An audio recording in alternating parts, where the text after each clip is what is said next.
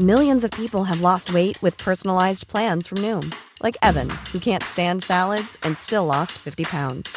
Salads generally for most people are the easy button, right? For me, that wasn't an option. I never really was a salad guy. That's just not who I am. But Noom worked for me. Get your personalized plan today at Noom.com. Real Noom user compensated to provide their story. In 4 weeks, the typical Noom user can expect to lose 1 to 2 pounds per week. Individual results may vary.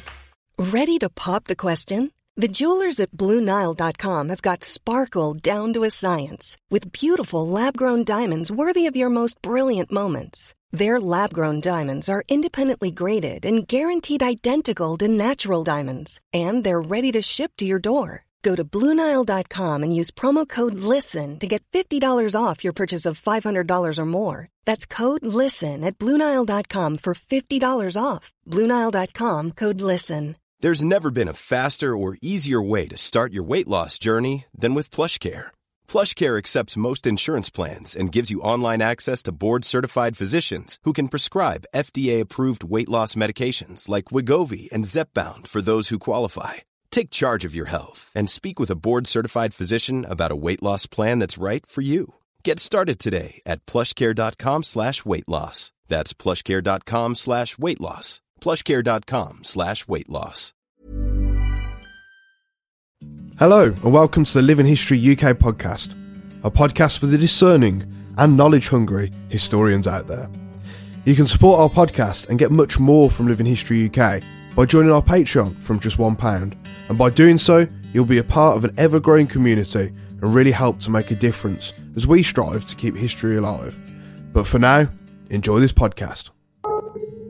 Actung, and welcome to the Living History UK podcast, and not We Have Ways of Making You Talk, in case that we maybe just thrown you a little bit. The reason we've done the intro somewhat different is to pay homage to, of course, a fantastic podcast, We Have Ways of Making You Talk, hosted by the legends Al Murray and James Holland. This episode is dedicated to talking about the fantastic and frankly incredible event that the three of us, myself, Danny and Pete, went to over the weekend of the 9th and 10th of September, the weekend after the Victory Show, and it was the third We Have Ways festival. So Danny and Pete are joining us for this episode. Danny, how's things and what have you been up to? Well, it's been a manic one, and we've been recording a few bits and bobs, so those of you who are regular visitors on the pod, keep your ears pinned back, because there's going to be a plethora of pods coming out soon to keep you entertained on your way to and from work, or if you're hiding in work. Otherwise, just catching up on some jobs. Now it's the winter season. It starts doing some research. I've got a few medals on the bench that I need to start researching. But that's my winter near enough planned up. How about yourself? Plenty has been going on, mainly work. But lots of things going on behind the scenes, and starting to plan ahead for events next year. I know in the wings we have Lord Peter Neal. So Pete, how are you? And can you tell us what We Have Ways of Making You Talk festival is all about? Well, I'm doing all right, thanks. So as we've recorded this, we're a couple of weeks down the line from it, because we've just been so busy with other events and then trying to get the planets aligned. So all three of us are actually sat down together like we are now. But we're here now, and that's what's it. that's what makes it. That's what counts. That's what I was looking for. That's what counts. Yeah, so We Have Ways Festival. So as Steve has already pointed out, it's been going a couple of years now. And what it is, it's bringing from the living history world, it's among the best of what this country has to offer through a variety of different subjects. But also, on top of that, lectures as well. So you've got some of the UK's leading historians and also other guests as well, who you might not necessarily go, I didn't realise I got an interest in this, which we'll probably go into a little bit later with some of the guest lineup that was there. But yeah, and it's as it's like Ronsil, like it's exactly what it says on the tin. It does, it's a festival of history. And an incredible one at that too. I was lucky enough to go to We Have Ways Fest 2, which was last year. I went with Monty's men. I had an incredibly fantastic time. And we had the invite drop into our laps to go this year, didn't we, Danny? Well, yeah, those of you who follow us on all the other socials and bits and bobs, you'll know that recently we've, as Peter put it in his big words, aligned the planets, as it were. And the Living History UK SAS section has now come under the collective umbrella, so to speak, of Les Parachutists. And the events of Military Odyssey, Victory, and We Have Ways have been a combined effort.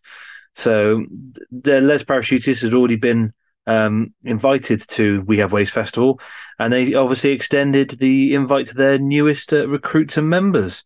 But as you say, Pete, it is that for a show, it's a very different one.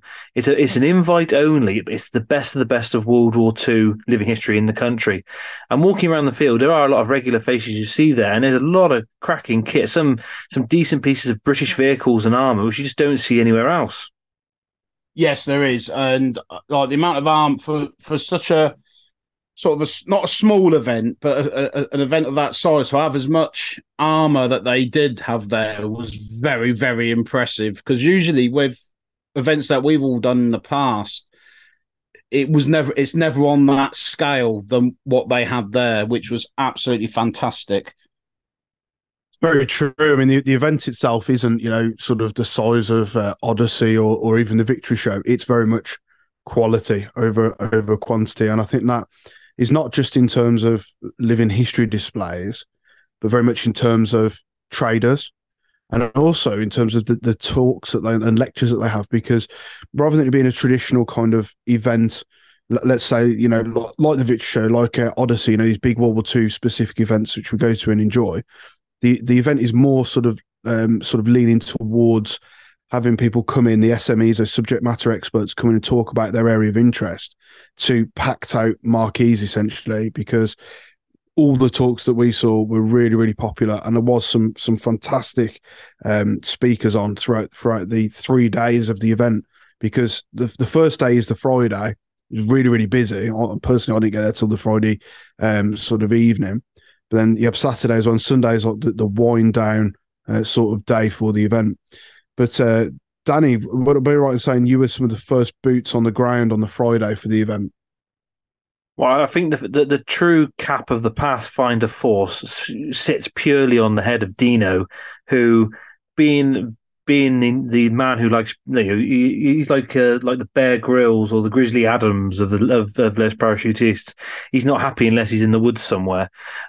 He was on. I think he arrived like Wednesday, I think it was, and he basically had already been on the ground for 2 or 3 days by the time we got there, and he'd kind of semi-constructed half of the display. He'd already set up the parachute tents, which we'd done at Military Odyssey. We worked out ways of stringing them from the trees. He'd already fashioned our very famous Op Wallace dining table, and also made up a few other little shelters, and set up a water point, a cooking point, and all the other things. Those of you who've worked in harbour areas, how you get into a pattern of life and you have certain areas within a harbour area. And it's exactly the same as in World War II. If you have that natural layout, it works well. But no, yeah, I was one of the first there. I had my Irish navvy with me, also known as John Shanahan, who'd come over to the big island to enjoy the luxury of running water and electricity for a change. And he came along for his UK event of the year, so to speak. I think you were next on the site, were you, Steve, or was it Pete? Well, I arrived like 5 minutes of each other, I think. Yeah, it was. I was technically first, but then Chuckles pulled up behind me, and then Pete was only a matter of minutes behind once you'd sort of wrangled his way through the gate guards. See, I drove in, no challenge whatsoever, but it might have been the fact that I had the trailer on the back with a Jeep, so it kind of gives away where I'm going. Yeah, I don't think I was going to particularly argue with someone towing a Jeep that's bristling with Vickers K-guns, if we're totally honest. Well, I think we must make chance to make a note now. But poor old Chuckles, bless him. He drove 3 and a bit hours from home, and he was poorly, bless him. And so he was swiftly sent home because he wasn't very well. And I know he would have stayed and tried his best, but I think he wasn't best. So I do hope Chuckles has got over it and he has recovered. And I hope we do see him at Avencroft. But sympathy for Chuckles. I saw him the weekend. He's now fine. Okay, no sympathy for Chuckles anymore. Chuckles' sympathy is over. We now move it, put it back in its box till the next time. Yes, he had the poo. So we had the delights of the weekend. We didn't have Fanny Craddock. We had Fanny Neal instead cooking for us, creating wonderful beefy delights. And also, I do believe, Peter, that you made an extra special gravy. Can you tell us more about that, please? Yes, I thought I'd poke things up a bit, and I thought, you know what? We'll have a red wine base for this, so I put some red wine in it. It wasn't just any red wine. And then just reduced it down as well. I proper reduced it, took away the alcohol content, so it was just the flavour of the wine. And how tender was the meat in that in it as well? Nice. Yes, it was very tender. It was very nice. But it's like I say, it's not like I do cooking on TikTok or nothing, is it?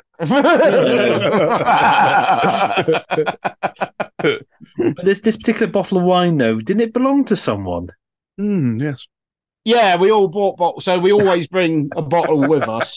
So what we do is when we do the lunches and that, it's obviously to keep in keeping with where we are. We have like a couple of bottles of like French red wine to have at lunchtime and evening meal to keep it all French. So yeah, so there's a few of us that bought. I think most of us bring a bottle, if not two, usually. No, I seem to recall that bottle had written on it CSM. Oh yeah, it did. Yeah, it did. Yeah, that's correct. I just grabbed the first bottle I saw. To be honest with you, I was like, "There's like there's 5 bottles lined up here." I just grabbed the first one. I was like, "Oh, we'll use this then." Yeah, and it was very nice of him to bring that bottle just for the cooking as well. This is where people. Yeah, no, look, this is where people try and twist the story because there was half a bottle left after I only put half a bottle in. Well, I think he was too busy to be bothered anyway because he was asleep most of the afternoon, so don't worry about it. It's a very boozy gravy. Only half a bottle. So it was only half a bottle. And the thing is, it's like they say, cook with the wine you like to drink. So that, you know what I mean? So it made it extra special.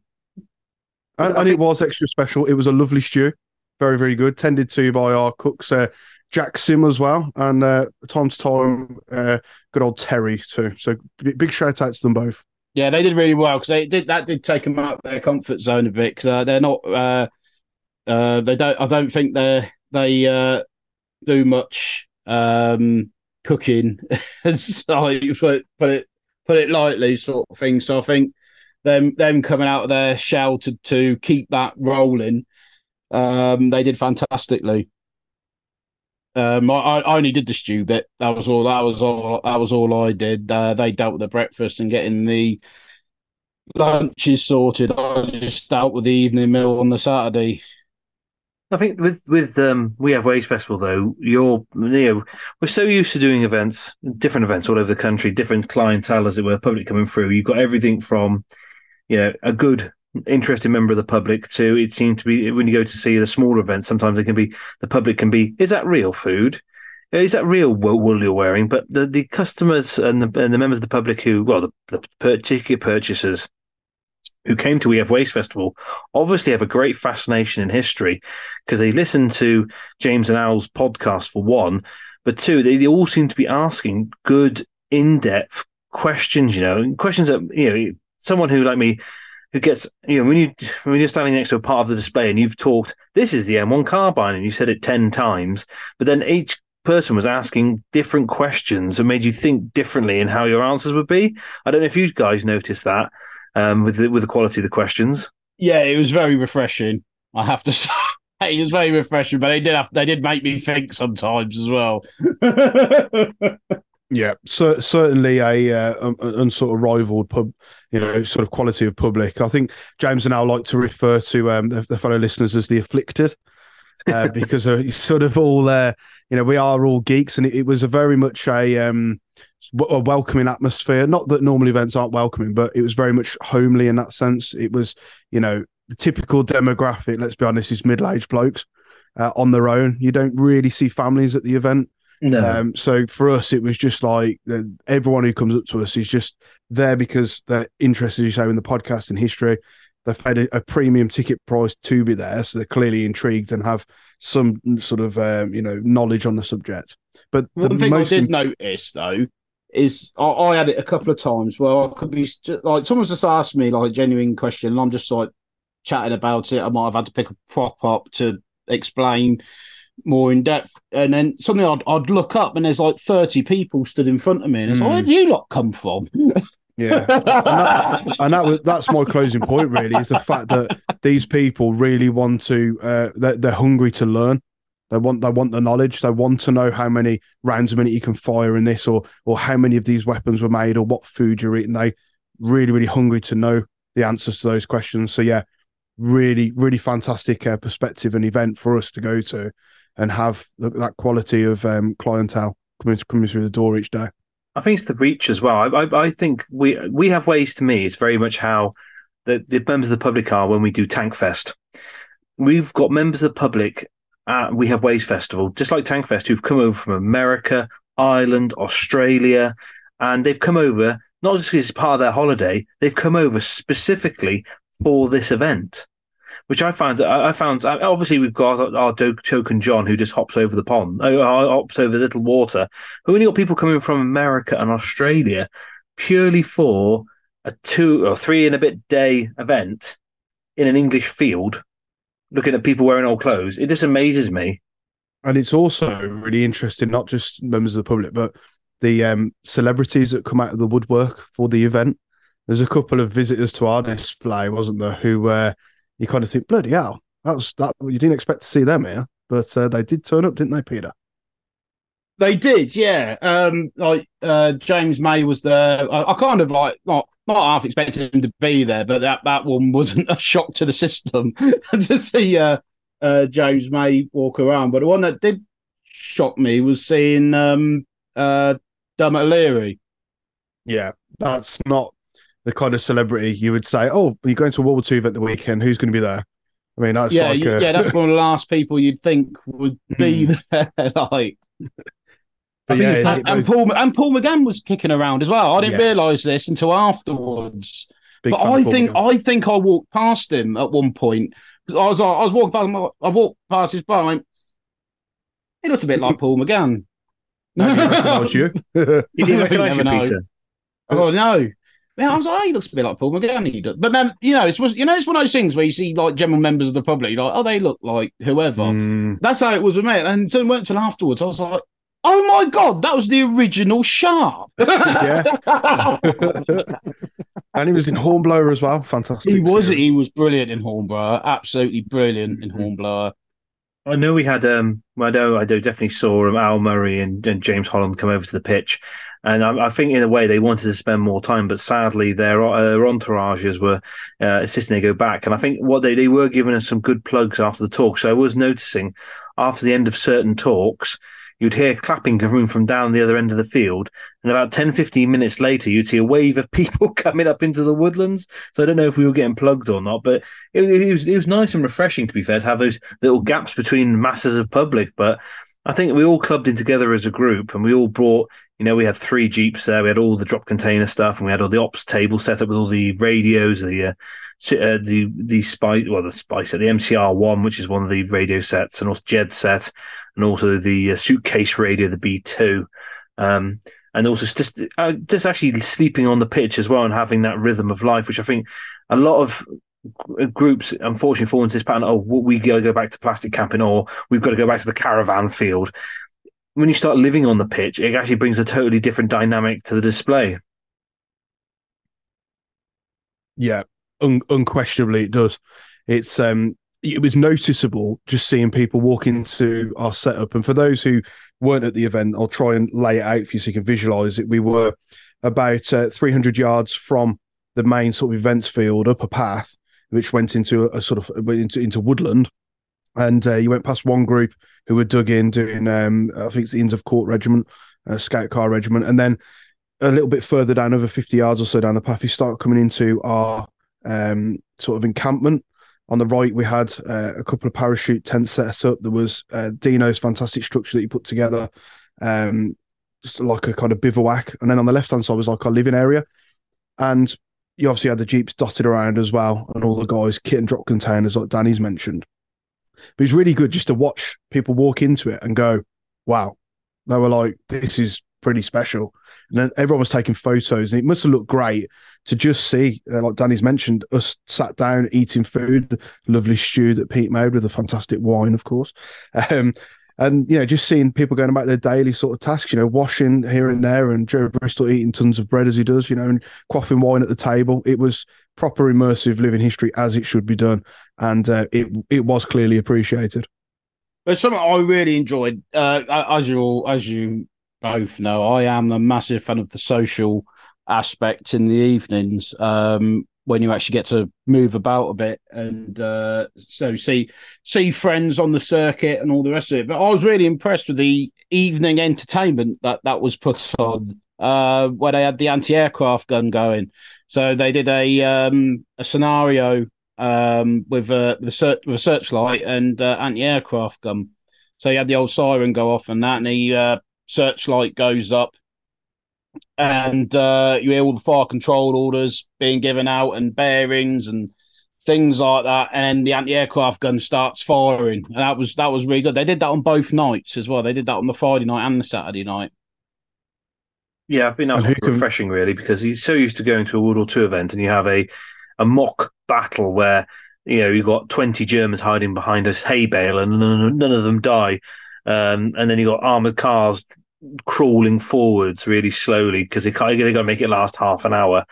Just having those set displays, i.e., the 3.7-inch anti-aircraft gun and the searchlight, just having that was a lot better than having a mock battle.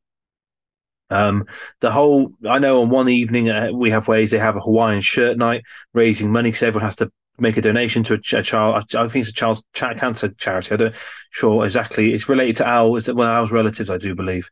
And that's good to see because again, it's that humour of everyone wearing funny shirts. But there was a good selection of food vendors there. There was a good selection of beer. Only one cider, which is a shame, but hey ho. Those of you who know, I do prefer my apple-based beverages. But I think it's one of those. It's a nice, if you can get there and if your group gets invited, please do take up the reins, so to speak. But even if you just fancy popping in as a punter, it's very much worth going. I do hope we get a return invite next year, whatever time it'll be. Indeed, we could certainly hope that we do because God, it is a fantastic event to be a part of. It's going to go down as my favourite event of the season. I can't quite call it just yet, because we've still got one to go, but we're getting there because it just is a great event to be a part of. It's such a lovely vibe. It's a great setup. You're respected as well for being there, and seeing the social media light up during the event and post event, mentioning us in Les Power in such glowing terms is lovely. It's nice and rewarded. It's really, really good. But yeah, hopefully we will be back next year. I can't see any reason why not. But Pete, let's have some highlights of the event. Let's go around the room. Pete, what's your number one highlight of the event? For me, it was actually meeting James Holland and Al Murray. Although I didn't get to speak to Al Murray, I only ever saw him in passing, which was unfortunate because I like to have said hello. I've been a fan of his for many years, but I did get to speak to James Holland though. He's a really nice guy. He came over to have a chat when I was sat on our bench. I think it was not long after lunchtime, I don't think. Yeah, I was sat there sort of sipping on a cup of red, and he said that he'd quite like to join us. So I was like, that was brilliant. That was so that was my highlight, and then also seeing the Daimler armored car as well, because that's all the Daimler armored car always holds a very special place for me. And what about yourself, Danny? Well, I think it's just the way, my highlight of it was just the way it was set up. It was set up.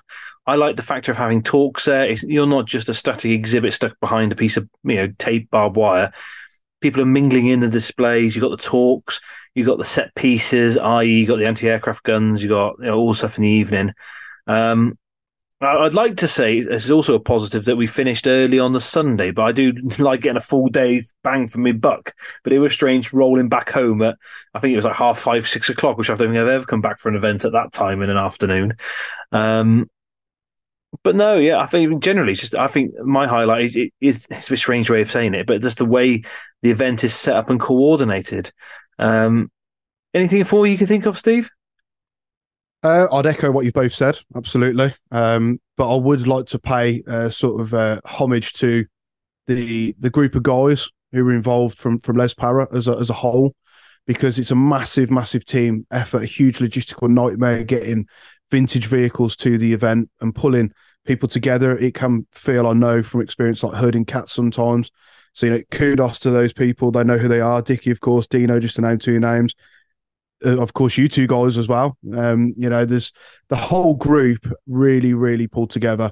And like we mentioned, Chuckles, who was not very well when he turned up, but someone had to step in, of course.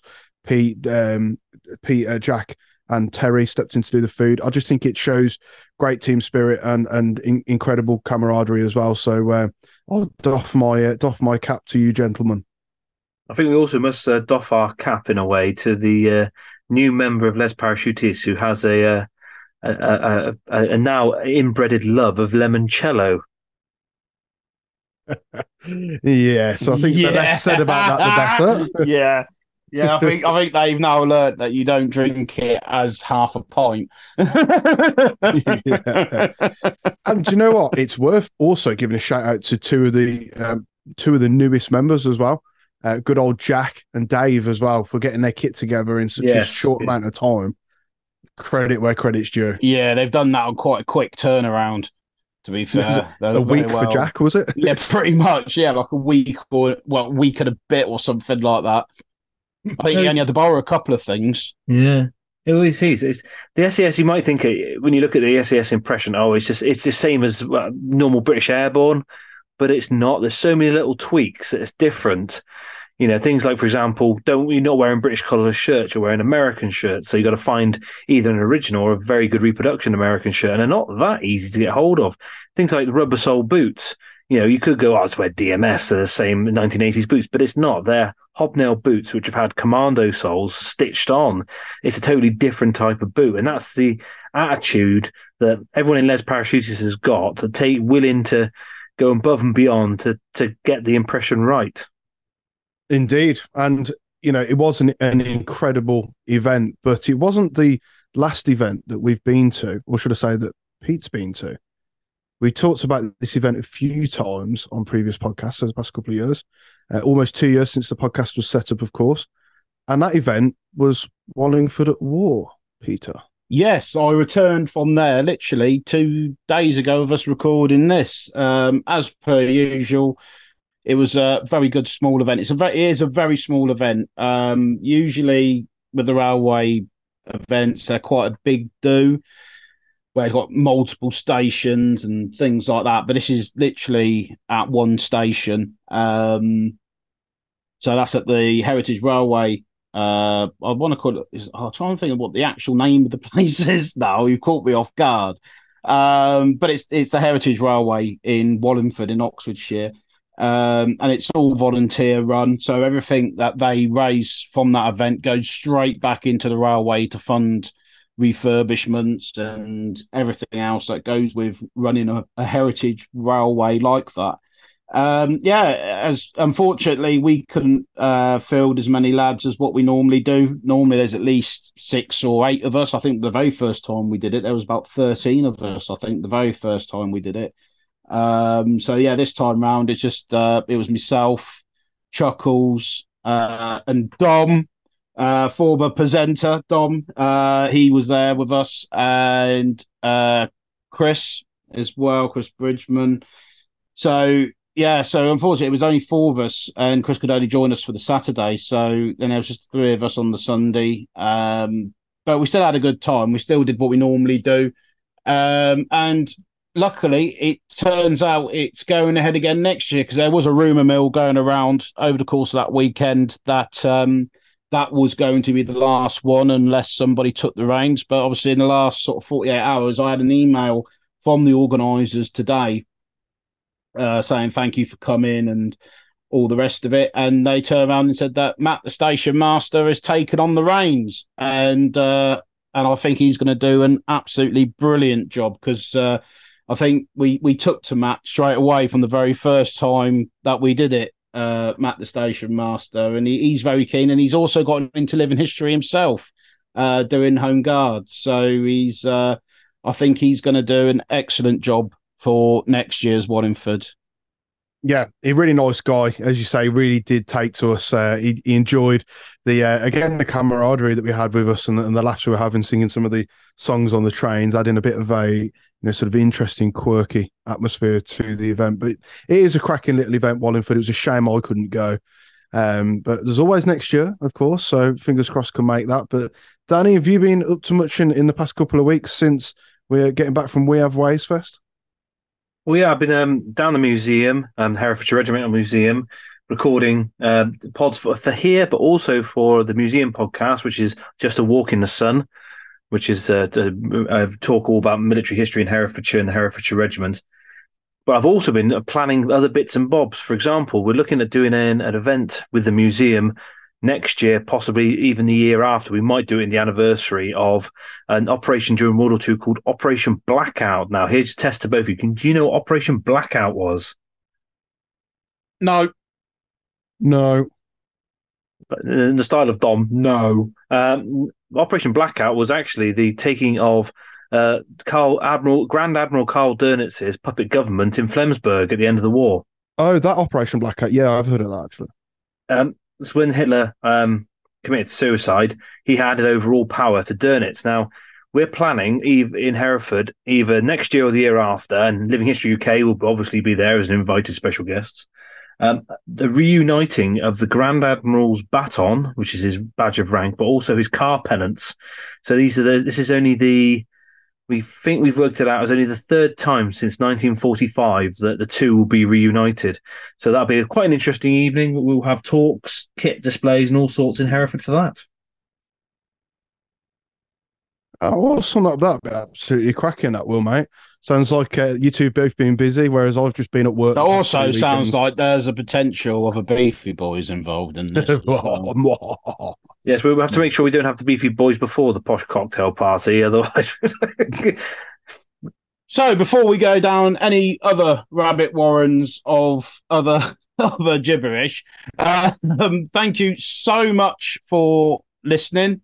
And I hope you've enjoyed this small sliver of insight of our time at We Have Ways Festival. Unfortunately, we couldn't go into the great intricacies of the great lectures that were happening because, like many of the other events that we do, we really only get to see the 10-foot peripheral of our display. But there were some great lectures there. So if you've enjoyed what you've heard, please tell people about it. Please share it and all the other good stuff as well. And also, if you would like to support the channel, you can support us via Patreon for as little as £1 a month, or you could be the proud owner of a Living History UK t-shirt or a Living History UK mug. And all of those are available in the Living History UK shop. So until next time, stay safe and keep history alive. If you've enjoyed this podcast and want to support it, then why not send us a PayPal donation? All donations help us pay to host the podcast and for us to create new content for your enjoyment. Furthermore, if you would like to submit a question or even a subject matter for the podcast, join Patreon and send us a message. We'd love to hear from you. The links are in our bio. Until next time, keep history alive.